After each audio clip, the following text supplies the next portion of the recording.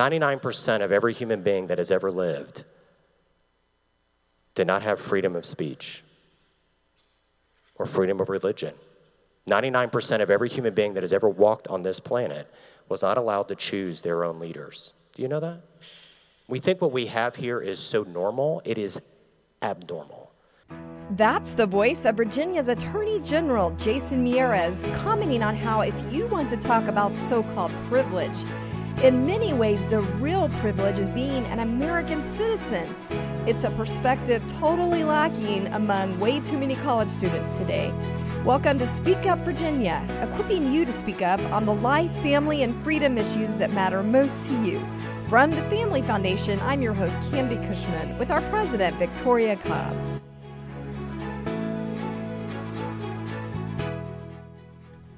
Well, welcome back, everyone. Thanks for joining us for Speak Up Virginia. You know, I think this is our last episode before Christmas, so we want to take this opportunity to wish you all a very merry and blessed Christmas. Before we get started, I thought it would be appropriate as we head into the rush right before Christmas of bringing a little Christmas cheer. And I remembered this super cute video. It's called Christmas According to Kids. It was put out a few years ago from Southland Christian Church. And if you haven't seen this yet, it's just a classic. So we're going to play a clip from that. An angel came to see Mary. She was doing laundry, and then the angel just appeared and she was really scared. So Gabriel was like, Mary, you're gonna have, I can't say it good. Mary, you're gonna have a baby. You're gonna have a baby and you will call him Jesus. And then Mary was like, I'm not gonna have a baby yet. I'm only a teenager. I'm not married. Then the angel Gabriel told Joseph that Mary is not lying. You are having a new baby. And so they met up. They went to Bethlehem, which was Joseph's old town. They ride a donkey. I don't know. A camel. Oh, yeah, a camel. She said, this donkey's fast. They tried to go to a hotel and they asked the keeper for a place to stay. The keeper said, we have no rooms.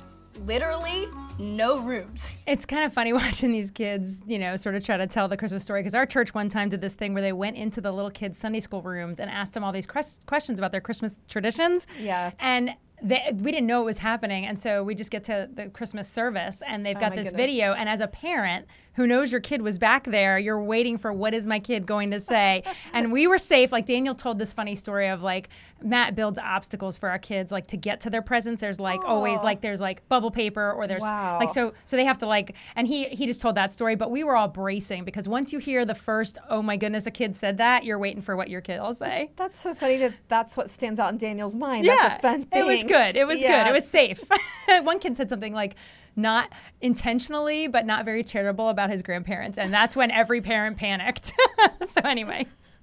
Well, it also brought to mind just the little things I get wrong. You know, is it a donkey or a camel? Right. And, you know, and it brought to mind these Christmas carols and how kids sometimes have funny, or even adults, we mishear the words.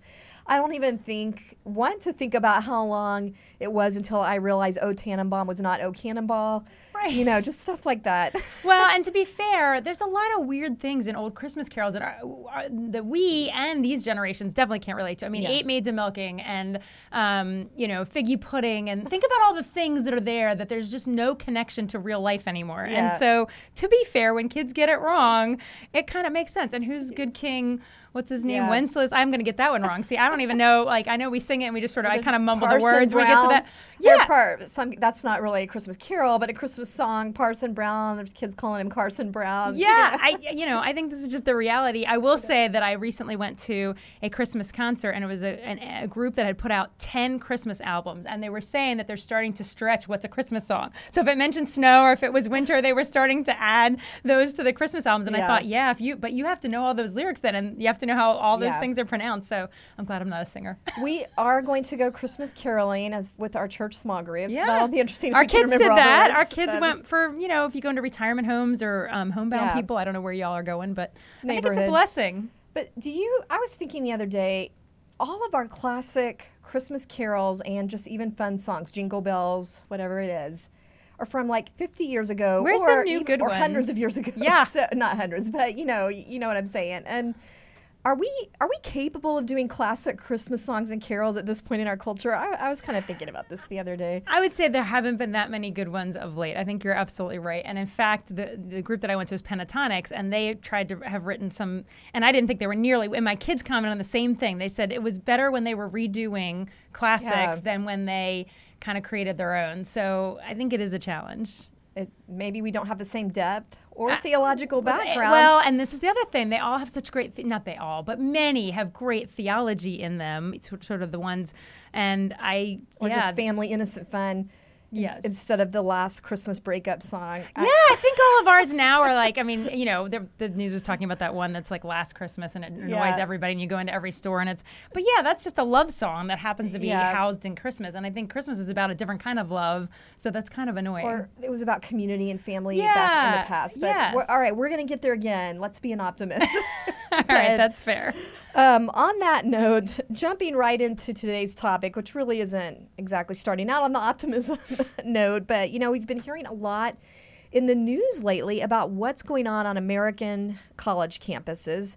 And it seems students don't really have a good, positive view, even a hopeful view of the country they live in. There doesn't seem to be that basic civic pride that we once had, that the younger generation once had about America, about the country.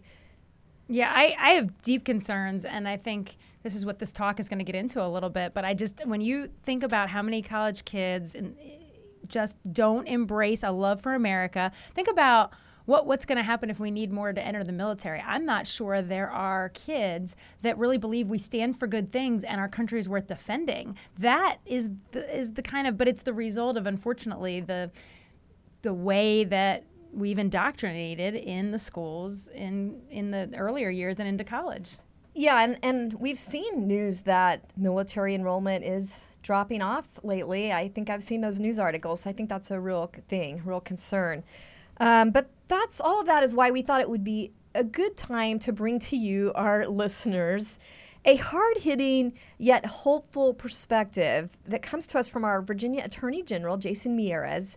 He addresses in this talk we're going to bring you today some of the wrongs that are happening in America. Like in a lot of schools, you have to have parental permission for your child to be given Tylenol or an aspirin, and yet they want to try to change your child's gender, and that can be kept a secret. So you've got stuff like that going on.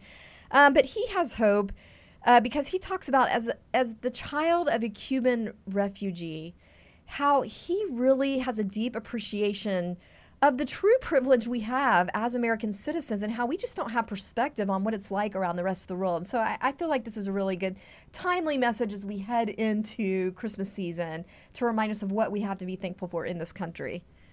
Yeah, I mean, I think the bottom line is that he gave this speech before the election, so there was a lot of things we were all thinking about at the time when we heard this. But I do think it is, to your point, a message about the hope of America, and I do think it's such a positive message in this moment. Well, hopefully it encourages you. So without further ado, let's hear from Attorney General Jason Miyares. But overwhelming what I tell everybody that works for me, no matter what section you're in, whether you're in major crimes, whether you're in civil rights, whether you're my Solicitor General, I want our mindset to be that we're the people's protector. That wants to be the mindset we have in the Attorney General's office. People have asked me before, when did you all think you were going to win? Back in 2021, we had our historic clean sweep, because so many of the issues that animated our election in 2021 are literally on the ballot today. And I remember I was in Old Town Alexandria, and we showed up at the farmer's market for a rally, and it was a sea of red, and I think a lot of the folks, including the Washington Post, were really disturbed by that. But I remember after the rally, a mom coming up to me and saying, I had never voted Republican my entire life, ever. A voting Republican for the first time ever. And I said, thank you. Do you mind me asking you why? And she said, yeah. Because too many politicians have forgotten a very important truth. Never, ever, ever get between a mother and her child.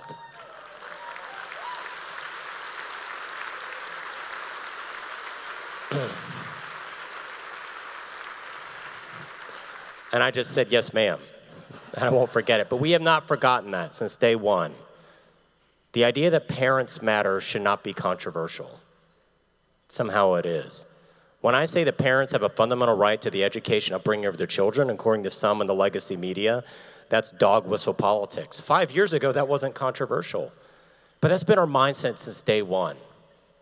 Everything from the mask mandate, which was simply saying you as a parent can decide. You get to make those decisions. And if I have to go to court to defend the parent's right to make those decisions, I will, and we won. When it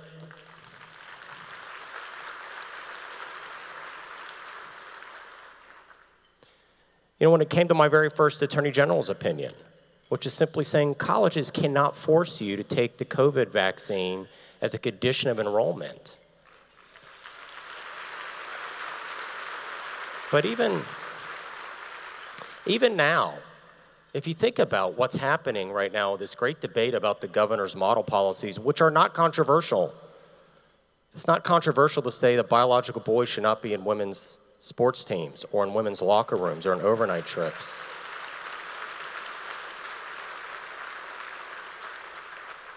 But this is literally what some of these school boards are doing. And I'm so glad we have some school board candidates here as well. They're literally saying this. We acknowledge that we are not allowed legally to give your child so much as an aspirin in school without parental permission.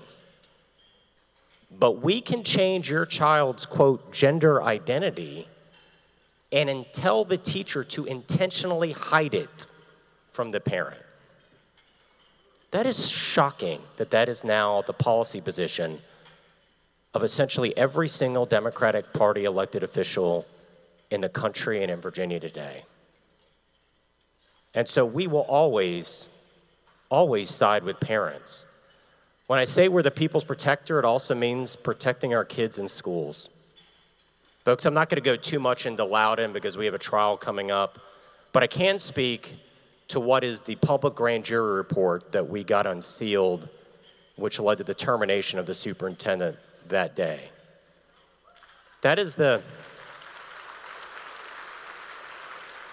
And in many ways, Virginia is now the epicenter of the parental rights movement. But of everything we did cover in our investigation, this was the most shocking. This was the case with the 15-year-old boy who put on the skirt, walked into the bathroom, brutally sexually assaulted another 15-year-old girl, and then got transferred. He got transferred to another school where he committed another sexual assault. This is the thing that shocked me the most in the course of our investigation. When the first sexual assault took place in that bathroom, a teacher actually walked in on it while it was happening and did nothing. And when they were asked in front of the grand jury under oath, why didn't you do something?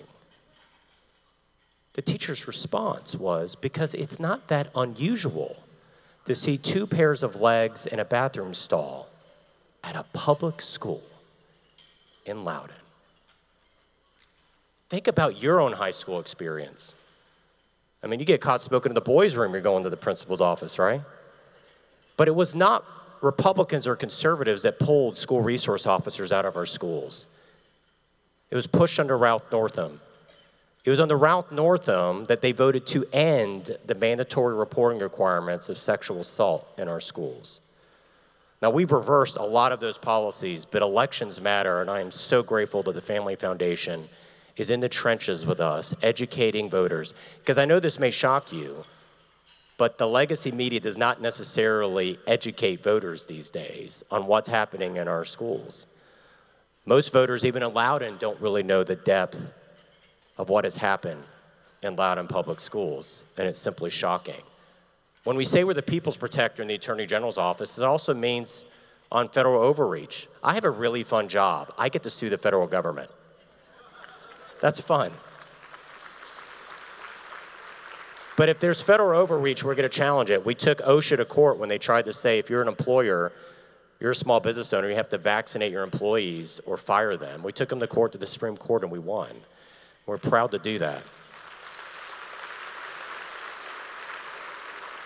When domestic terrorists, when cowards attacked the Crisis Pregnancy Center outside of Lynchburg, Blue Ridge, I immediately went there, stood among those broken glass and that graffiti, these vile messages. We talk about the quiet heroes every day that never get any recognition, and you never have to look far when you're at a crisis pregnancy center or those amazing volunteers that minister and nurture so many women that are hurting right now when they go to see them. And I remember when I went, right around the same time, Elizabeth Warren made a statement. She's a member of the United States Senate, one of the most senior members in Washington, and she said this: those crisis pregnancy centers are there to fool people who are looking for pregnancy termination. We need to shut them down all around the country. This is a private enterprise. It's a nonprofit. Crisis pregnancy centers operate by generous donations. That is shocking that a member of the federal government would want to shut down a nonprofit charity just because they're giving a voice to women. And so my message to Elizabeth Warren is, I don't know how things are done in Massachusetts, but if you try to do that in Virginia, I will meet you in court, and I will beat you in court.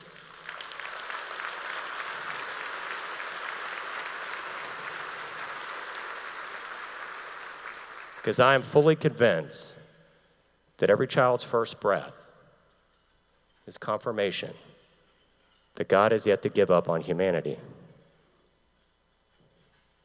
If I could leave a number with you all tonight that you can walk away and remember, it's this: 18%. That is the percentage of young people ages 18 to 29 that say they love their country. That is a shocking number. Gallup does a survey roughly around every July 4th, where they just look at how do Americans view their country. I don't think we got to that 18% number by accident. Plato said that the two most important questions for a civilization is this: who teaches the children, and what do they teach them? That is so relevant today. Family Foundation and others, and so many of my friends from the General Assembly, we are at the front lines of trying to get a handle on our education system that is teaching an entire generation of young people that America is irretrievably a broken, evil country. That breaks my heart. There's a saying out in Oregon: you don't know how tall a tree is until after it's been cut down. I pray they never say that about our country. The most shocking thing for me as Attorney General, and there's a lot of very interesting things that come across my desk, as you can imagine, but for me, it's this. I can go at the beginning of a week and I can speak at a naturalization ceremony. It's my favorite thing to do in the world. My earliest childhood memory, one of them, was my mother coming in our kitchen and asking me to teach her the Pledge of Allegiance because she had to learn it for her naturalization ceremony after she had fled Cuba. It's one of those memories you have when you realize my family's different. So to this day, it's my favorite thing to look at a group of new Americans and say, welcome home. Welcome to freedom. And at the end of that ceremony, I'll hand them a $1 American flag. And it's like you've handed them a diamond. And then I could go just a few days later on a college campus or some prep school where the tuition costs more than my car. And the only word I can really use to describe how those people view America is disdain. Utter disdain. That should trouble every single person here in this room. I think of all the things that we work on, education and getting ourselves in this space is so critically important. Because if you are preaching an entire generation of Americans that America is irretrievably racist and broken and bigoted, what you're really saying is America will always be at war with itself and will never find peace. The reality is this country has given more second chances to more people from more backgrounds and more faiths and more colors and more creeds than any country that has ever existed in the history of the world.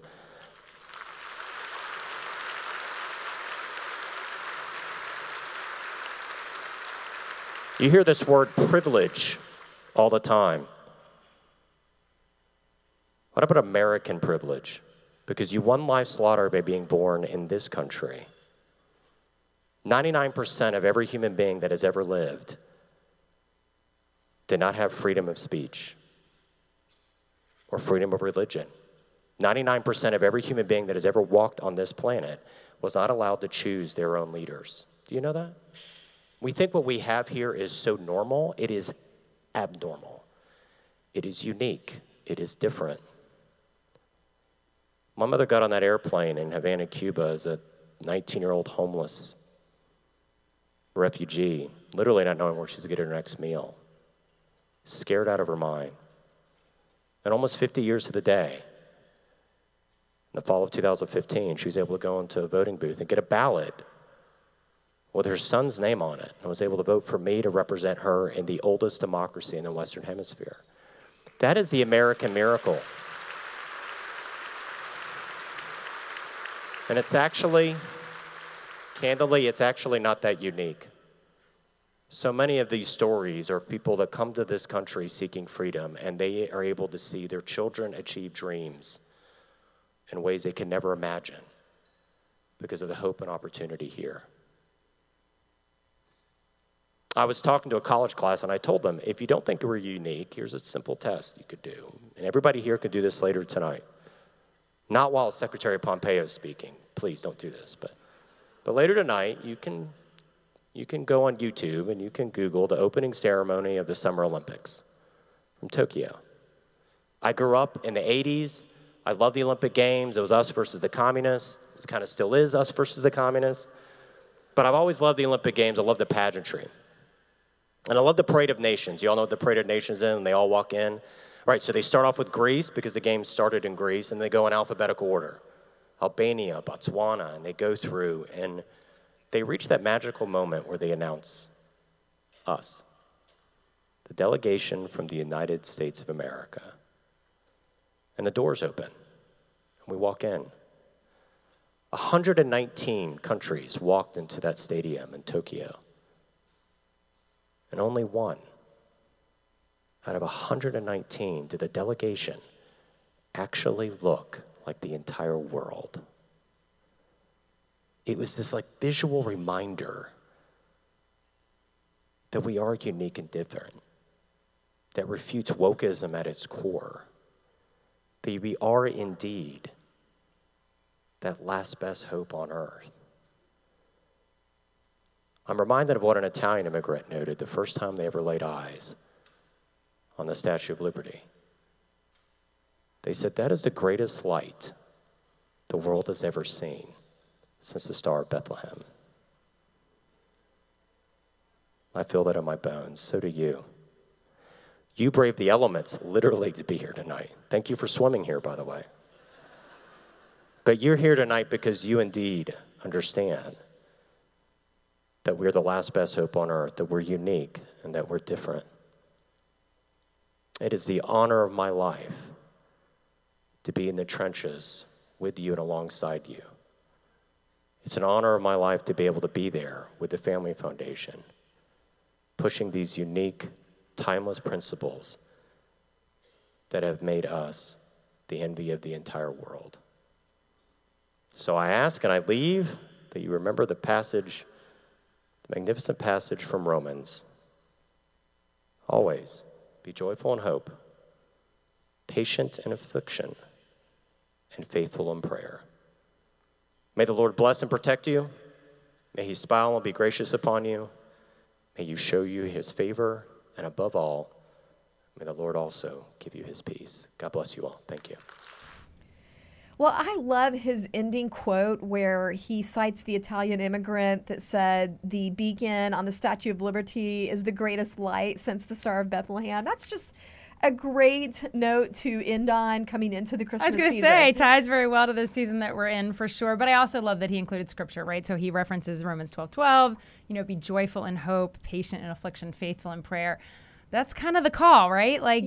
Up and down, good and bad, moments where our culture is on track, moments where it's not. We're, as believers, still just supposed to carry on in our faith and carry on praying for, a better day. Yeah, and that scripture really spoke to me just lately.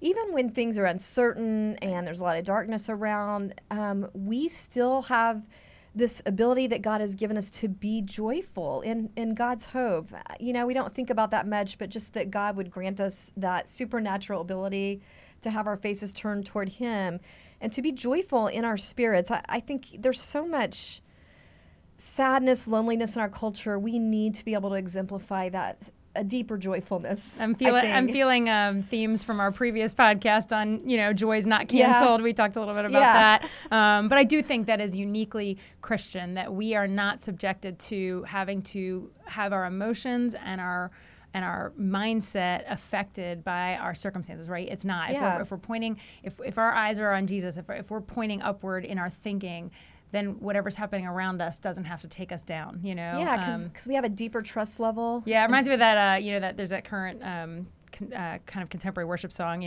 my firm foundation, I won't be taken under. Yeah.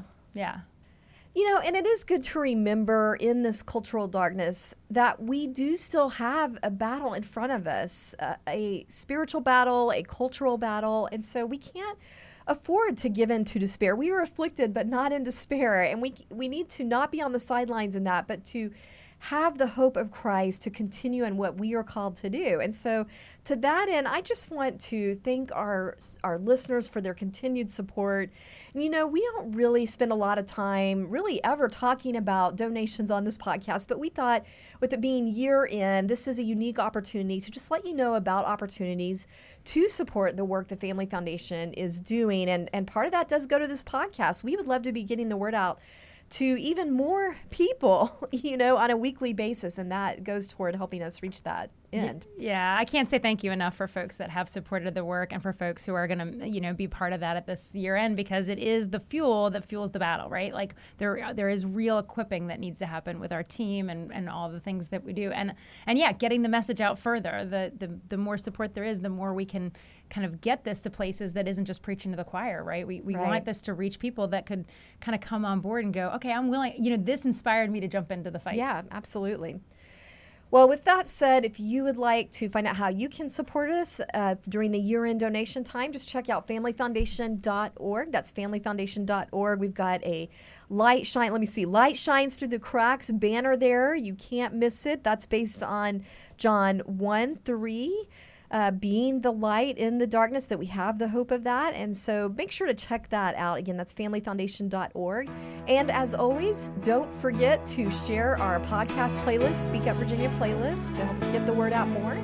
And thanks for joining us. And remember, we are stronger when we speak together.